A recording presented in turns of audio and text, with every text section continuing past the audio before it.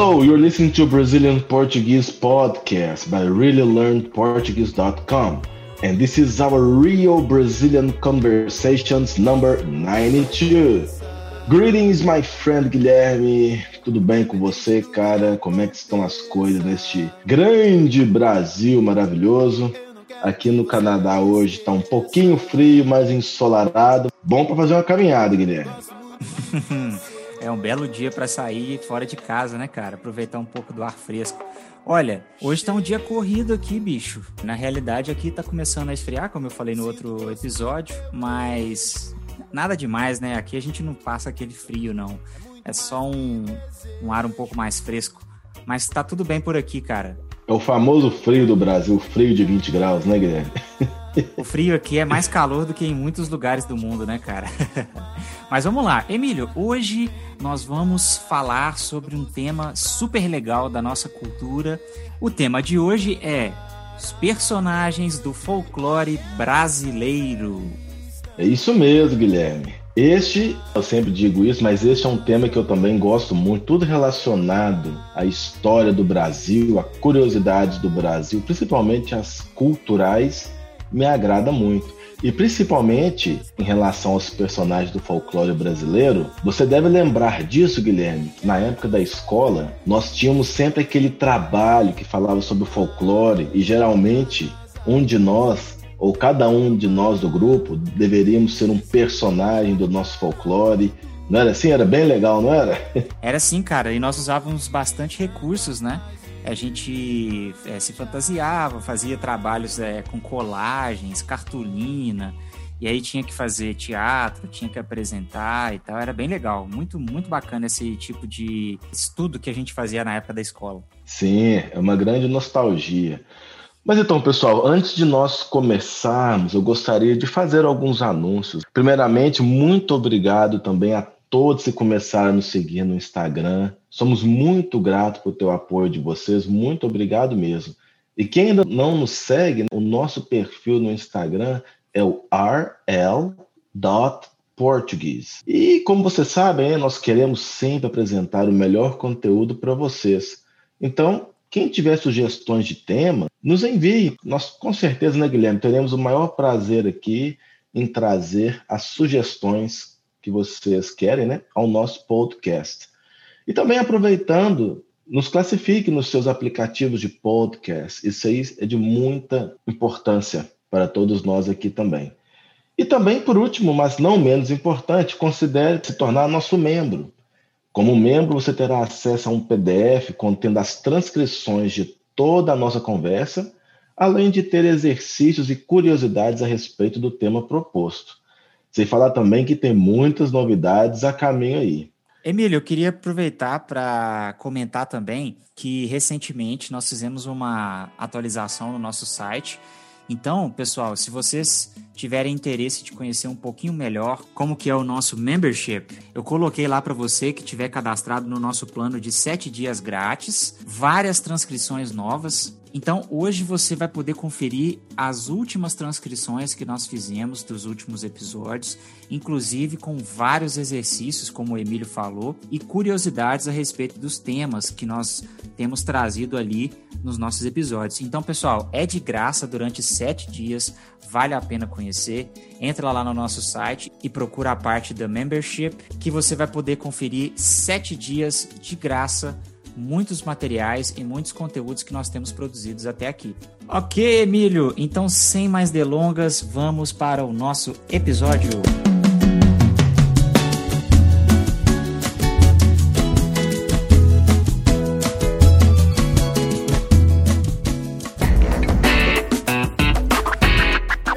Então, Guilherme, vamos começar falando um pouco sobre o que é o folclore e suas origens. O folclore brasileiro, ele é um conjunto de expressões culturais populares que basicamente englobam, né, os aspectos da identidade nacional. E o interessante é que o folclore brasileiro, ele é bem diversificado e ele conta assim, com diversos atributos da cultura portuguesa, africana e indígena, Para quem não sabe, essas três culturas são bem fortes aqui no nosso meio, no Brasil. E o interessante é que, apesar dessa riqueza, o folclore só começa a tomar forma, vamos dizer, nas narrativas oficiais do governo a partir do século XIX. Não é isso, Guilherme? Isso mesmo, Emílio. Então, assim, para contextualizar o folclore brasileiro, vamos falar um pouco sobre a sua história. O estudo do folclore, ele passou a ser visto como uma forma de valorizar a cultura brasileira. Olha, a gente é um povo muito miscigenado. Como você disse, a gente tem diversos elementos de Portugal, por causa dos colonizadores, nós temos elementos africanos, por causa da escravidão, né? Muitos escravos foram trazidos aqui para o Brasil para trabalhar. Nós temos também elementos da cultura indígena, é claro, porque os índios estavam aqui quando os portugueses chegaram. Isso tudo misturado é o que vai definir, então, a nossa cultura.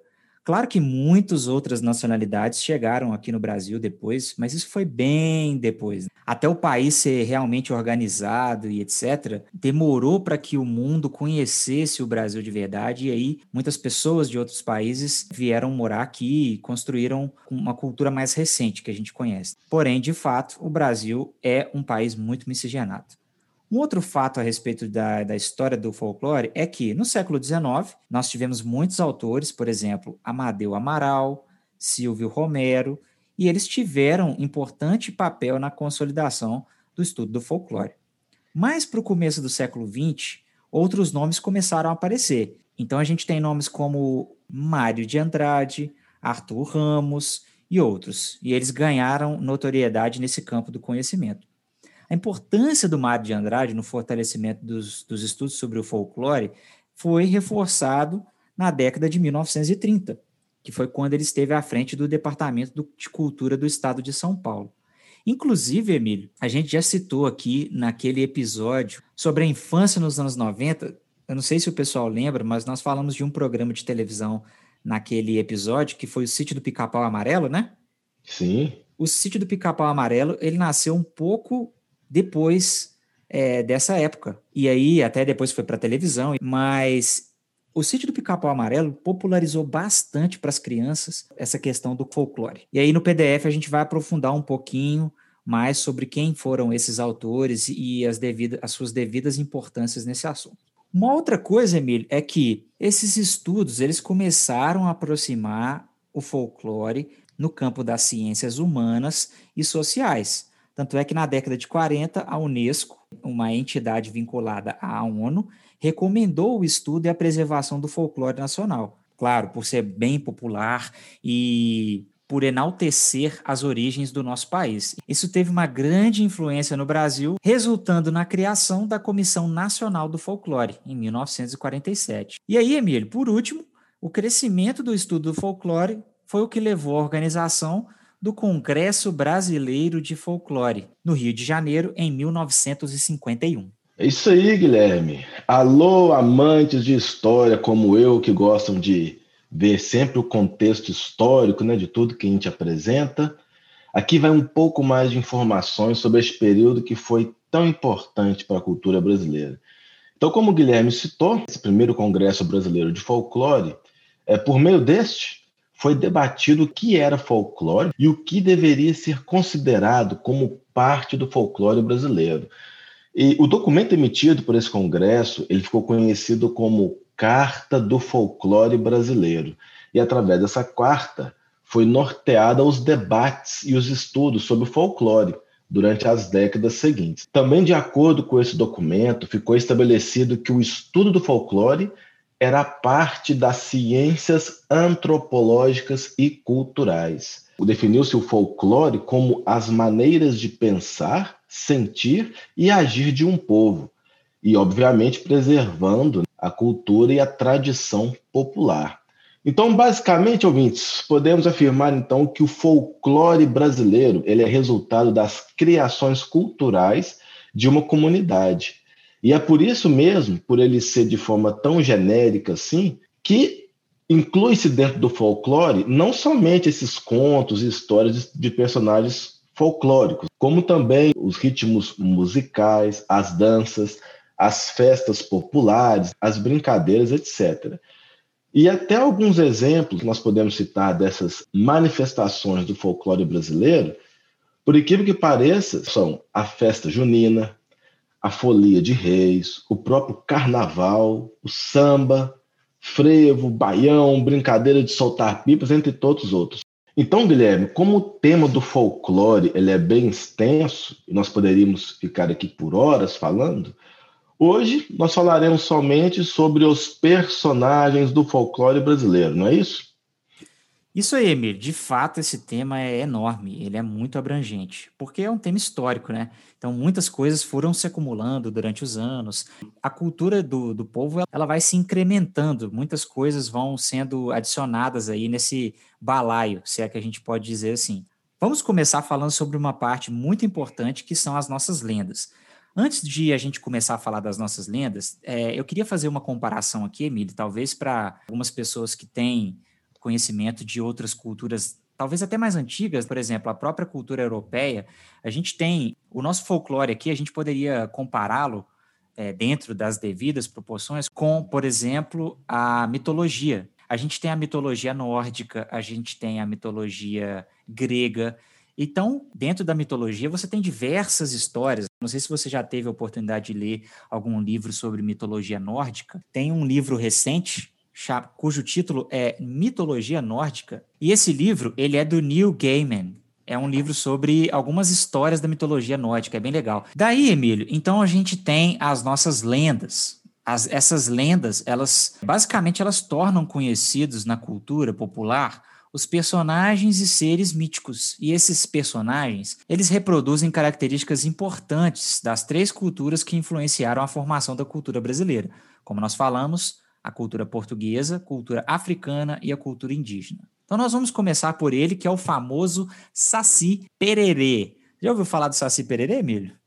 Claro, o grande Saci Pererê, talvez um dos mais famosos dessas lendas, não é isso? É isso mesmo. O nome do Saci Pererê é de origem tupi-guarani e é uma das lendas mais conhecidas aqui pelos brasileiros. Ela é representada por um menino negro que possui apenas uma perna. Além disso, ele fuma um cachimbo e usa uma carapuça vermelha, que lhe dá poderes mágicos. É bem legal isso daí, né? Ele usa esse capuz para um monte de coisa. Outra característica dele é que ele é muito brincalhão e até travesso. Então ele fica pregando peça em todo mundo. Ele surge dentro de um redemoinho de vento e ele gosta de assustar as pessoas. Ele trança o cabelo dos animais durante a noite. Ele faz sumir objetos, por exemplo, os dedais das costureiras. A gente pode até colocar no PDF o que é um dedal, né, para o pessoal entender. E ele pode também assobiar de uma maneira muito estridente para assustar os viajantes. O assobio dele é bem alto mesmo. Emílio, reza a lenda que o Saci Pererê costuma atrapalhar o trabalho das cozinheiras, trocando os recipientes de sal e de açúcar ou fazendo-as queimar a comida. Isso é bem doido.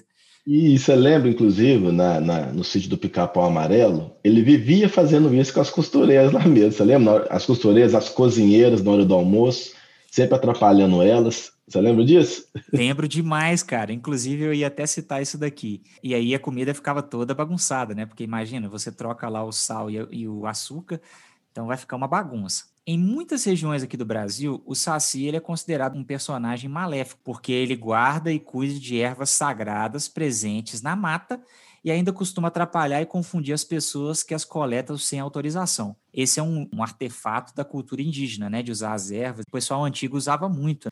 Até minha avó mesmo fazia chá de tudo quanto é coisa. Sempre tinha um chá para qualquer problema que você estivesse passando. Se você tivesse com uma dor no estômago, tinha um chá. Se você tivesse com dor de cabeça, tinha um outro chá. Se você tivesse com sono e cansado, tinha um outro, e por aí vai. Inclusive aqui em Belo Horizonte tem um lugar que vende ainda muitas raízes e muitas ervas para fazer esses chás, que é ali no mercado municipal, né? Você já teve a oportunidade de ir lá? Sim, sim. Gosto muito de lá, inclusive. E isso que você disse, o pessoal mais antigo, a minha avó e tudo mais, sempre foi assim. E o mais incrível, Guilherme, é que realmente resolvia o problema, não é verdade? Sim, cara, a sabedoria popular é sabedoria de experiência. O pessoal ia testando e ia vendo o que funcionava na realidade E a gente herdou muito desses conhecimentos, inclusive minha mãe mesmo ainda faz alguns chás para resolver esses problemas mais básicos. Então, assim, eles têm propriedades curativas de verdade. Uma outra coisa que a lenda nos conta a respeito do Saci Pererê, Emílio, é que para você capturar o Saci Pererê, a pessoa tinha que arremessar uma peneira dentro dos redemoinhos de vento. Dessa maneira, depois de capturar ele, era necessário tirar dele o gorro para poder prender ele em uma garrafa. Engraçado, eu lembro disso no sítio do Pica-Pau Amarelo também, que quando você tirava o gorro do Saci Pererê, ele ficava até um pouco estranho, né? E ele perdia totalmente os poderes. Emílio, acredita-se também que o Saci, ele nasceu do broto de bambu, e ele permaneceu ali até os 7 anos. Depois desse período, ele vive mais 77 anos praticando suas travessuras entre os seres humanos e os animais. Por último, ao morrer, o Saci se torna um cogumelo venenoso.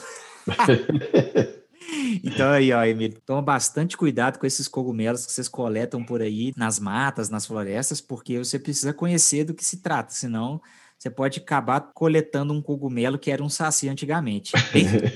Bem interessante essa história, né, Emílio?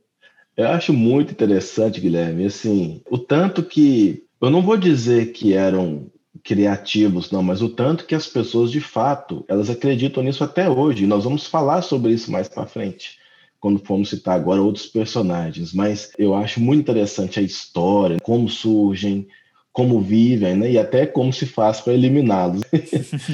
Legal demais, cara. Muito bacana. E também, Guilherme, nós temos outros personagens bem legais, né, e famosos, como o famoso Curupira. No folclore brasileiro, o Curupira, ele é um personagem e ele é descrito como sendo um anão forte e ágil, de cabelos ruivos e que possui os pés virados para trás. É isso mesmo, pessoal. E por que ele é virado para trás? Porque quando ele está caminhando, o Curupira ele consegue enganar quem esteja tentando segui-lo, né? Quem esteja tentando persegui-lo por alguma forma. O perseguidor pensará que ele foi na direção contrária. Isso aí é uma grande arma de guerra, não é não, Guilherme? Verdade, cara. Dá para enganar direitinho. E a lenda também afirma que o Curupira ele vive na mata fazendo travessuras, como o Saci Pererê. Porém, ele é considerado o protetor das florestas. O Curupira ele também é conhecido como demônio da floresta. Ele também assobia e utiliza falsos sinais. Esse personagem folclórico também, que adora fumar e beber uma pinga, esse que é o mais engraçado, ele não gosta de locais muito habitados. Então, por esse motivo, ele geralmente prefere morar nas florestas. E uma observação aqui, né, Guilherme? A pinga não pode faltar nem no folclore brasileiro, não é isso? Para quem não sabe, a pinga é uma bebida alcoólica aqui brasileira e ela existe em vários lugares do Brasil, inclusive muito forte aqui em Minas Gerais, né, Emílio? Isso. Que é onde eu moro e onde você morava também. Existem diversos locais onde o pessoal produz essa pinga. Geralmente, essa pinga, então, ela pode ser feita a partir de um destilado alcoólico simples de um vegetal que é muito comum aqui no Brasil. Inclusive, o Brasil é grande exportador de açúcar, né? Que Uhum. é a cana de açúcar. Então, aí o que o pessoal faz? Eles destilam o mosto fermentado do caldo da cana e, a partir disso, eles fazem a bebida. Essa bebida, Emília, ela é muito forte, cara. Ela tem de 38% a 54% de álcool na sua composição.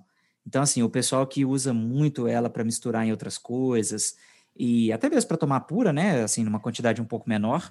Então, é uma bebida que é muito comum e muito tradicional aqui no Brasil. Com certeza. E também, Guilherme, uma outra característica, que talvez seja o ponto fraco do nosso famoso Curupira aqui, é a sua curiosidade. Assim, Guilherme, a lenda, ela diz que para escapar de suas armadilhas, a pessoa deve fazer um novelo com cipó e esconder bem a ponta. Sabe por quê? Porque como ele é muito curioso, ele vai ficar entretido com o novelo e a pessoa vai conseguir fugir. Famoso MacGyver brasileiro. E até os dias atuais, olha só que interessante, para que as pessoas não sejam incomodadas pelo Curupira, muitos caçadores e lenhadores costumam oferecer uma pinga e um fumo quando chegam na floresta. Acho que nós temos que pensar 2 vezes antes de nos aventurarmos em alguma floresta, né, não? A próxima vez que eu for na Amazônia, eu vou levar com certeza 1 litro de pinga e botar lá para ver se o curupira fica de boa quando a gente chegar. Muito bem. Emílio, vamos aqui então para o terceiro personagem do nosso episódio. Um outro personagem que é muito famoso do nosso folclore é a mula sem cabeça. Em primeiro lugar, Emílio, a mula é um animal que é um mamífero híbrido, ou seja, ele é originado de cruzamento de 2 animais diferentes, que é o asno macho com a égua. A égua é a fêmea do cavalo. Então, o cruzamento desses 2 animais resulta em uma mula. A lenda da mula sem cabeça conta a história de uma burrinha de cor preta ou marrom, que em lugar da cabeça ela tem uma tocha de fogo. Vocês já podem imaginar, né? Ela não tem a cabeça e no lugar é uma tocha de fogo. Esse animal, essa mula, ela possui ferraduras de aço ou prata e ela relincha tão alto que se ouve a muitos e muitos metros de distância. Também é muito comum ouvir ela soluçando como se fosse um ser humano. Emílio, eles contam que a mula costuma correr pelas matas e campos, assustando as pessoas e animais. Tem diferentes versões para a origem da mula sem cabeça. A gente vai ver algumas delas aqui. Em uma delas, eles contam que se uma mulher dormisse com o namorado antes do casamento, ela poderia ser enfeitiçada e virar uma mula sem cabeça. Bom, eu acho que teríamos uma população de mula sem cabeça. De mula sem cabeças aqui no Brasil, hein? Essa versão ela estava ligada às tradições das famílias antigas, né? Que buscavam o controle dos relacionamentos amorosos de suas filhas. Olha, Emílio, as nossas avós e provavelmente as nossas bisavós tiveram situações como essa, em que os pais é que arranjavam os casamentos, elas não podiam muito bem escolher quem que eram os maridos. Eu acho que existem ainda muitas culturas que têm um pouquinho um resquício dessa prática. Esse tipo de lenda, olha o tanto que isso é misturado com a cultura popular. Então, olha só, você tinha lá famílias que estavam buscando nas tradições arrumar maridos e arrumar esposas para os filhos, e aí uma forma de mantê-las dentro da linha e dentro dos padrões morais da época foi criar essa lenda. Essa é uma delas. A outra versão da lenda afirma que toda mulher que mantivesse ligações amorosas com um padre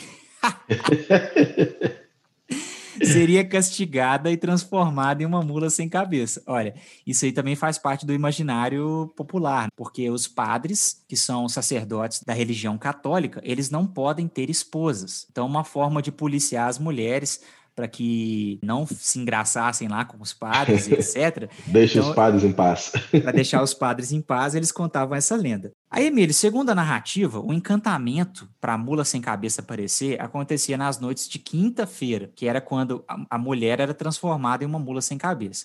E olha que interessante, Guilherme, olha o nível de detalhes. Eu acho legal das lendas, é isso. Não é como se fosse uma pessoa contando algo, assim, não. É como se alguém de fato tivesse vivido isso. Não é interessante a gente pensar? É verdade, cara, muito legal. E aí você fica pensando, né? Como será que essas coisas surgiram pela primeira vez? Quem foi que foi enriquecendo a história até ela ter todos esses detalhes? Isso é muito bacana. Às vezes existiu uma mula mesmo. Quem sabe, né? A gente não tem certeza. E aí, Emílio, essa mula, ela lançava fogo pelo pescoço e ela corria em disparada pelas matas e pelos campos. Com as patas, ela despedaçava os animais e as pessoas que surgissem em sua frente. Então, é um animal bastante violento. O encantamento da mula desaparecia no terceiro cantar do galo. Nesse momento, a mulher voltava à sua normalidade e geralmente estava exausta e ferida por causa dessa correria que ela aprontava e ficar passando por cima de todo mundo. Uhum. Para acabar com o encantamento que recaía sobre essa mulher, alguém deveria arrancar os freios da mula ou furá-la com algum objeto pontiagudo, a fim de tirar-lhe sangue, mesmo que fosse apenas uma gotinha. O encantamento também poderia ser tirado pelo padre, o amante, que deveria amaldiçoá-la 7 vezes antes de celebrar as missas. Essa lenda é bem sinistra, né, Emílio? Bem sinistro, hein, Guilherme? Dá até medo. E muito engraçada também. Sim, sim. E o interessante, Guilherme, igual comentei mais cedo, né, é que em muitos lugares do Brasil as pessoas acreditam nessas histórias e tomam providências sim para evitar essas criaturas. Muitas e muitas pessoas, de fato, Guilherme, elas chegam nas florestas levam uma pinga com fumo, deixam elas bem na entrada da floresta, né? Para que, tipo assim, Curupira deixe eles em paz. Esta foi a parte 1 dos personagens folclóricos. Como nós dissemos no início, esse é um tema bem abrangente e existem ainda muitos outros personagens do nosso folclore, né? Inclusive, se vocês se interessaram por esse tipo de conteúdo, por esse tipo de história, comentem aí e nos digam, porque a lenda e o folclore brasileiro, ele é vasto e ele é muito rico em detalhes históricos. E através destes, você terá um conhecimento bem mais profundo sobre o Brasil. Como o próprio Guilherme contou no Casamula Sem Cabeça, claramente a gente observa a lenda contextualizando com a cultura brasileira. Isso mesmo, Emílio. E aí, pessoal, a gente está sempre aberto a sugestões. Qualquer coisa que vocês precisarem, vocês podem nos mandar por e-mail ou mesmo fazer comentários também na postagem deste episódio. Bom, Emílio, eu queria dar só o último recado então para os nossos ouvintes, que é o seguinte, pessoal, dá uma conferida lá então no nosso Instagram. Como o Emílio mencionou no início do episódio, o nosso endereço é rl.portuguese e considerem também se tornar membro do nosso site. Como eu disse para vocês, vocês têm 7 dias grátis para testarem todos os nossos recursos. Em breve nós estaremos lançando novos conteúdos também, tá ok, pessoal? PDF, além de trazer transcrições, ele se aprofunda muito mais ainda no tema que nós propomos aqui no nosso áudio. Além disso, vocês vão nos ajudar muito a prosseguir e a levar mais pessoas o conhecimento sobre o Brasil e a língua portuguesa. É isso aí, pessoal. Muito obrigado. Obrigado por você ter nos ouvido até aqui e a gente se vê no próximo episódio. É isso aí, Guilherme. Um abraço a todos. Valeu, tchau, tchau.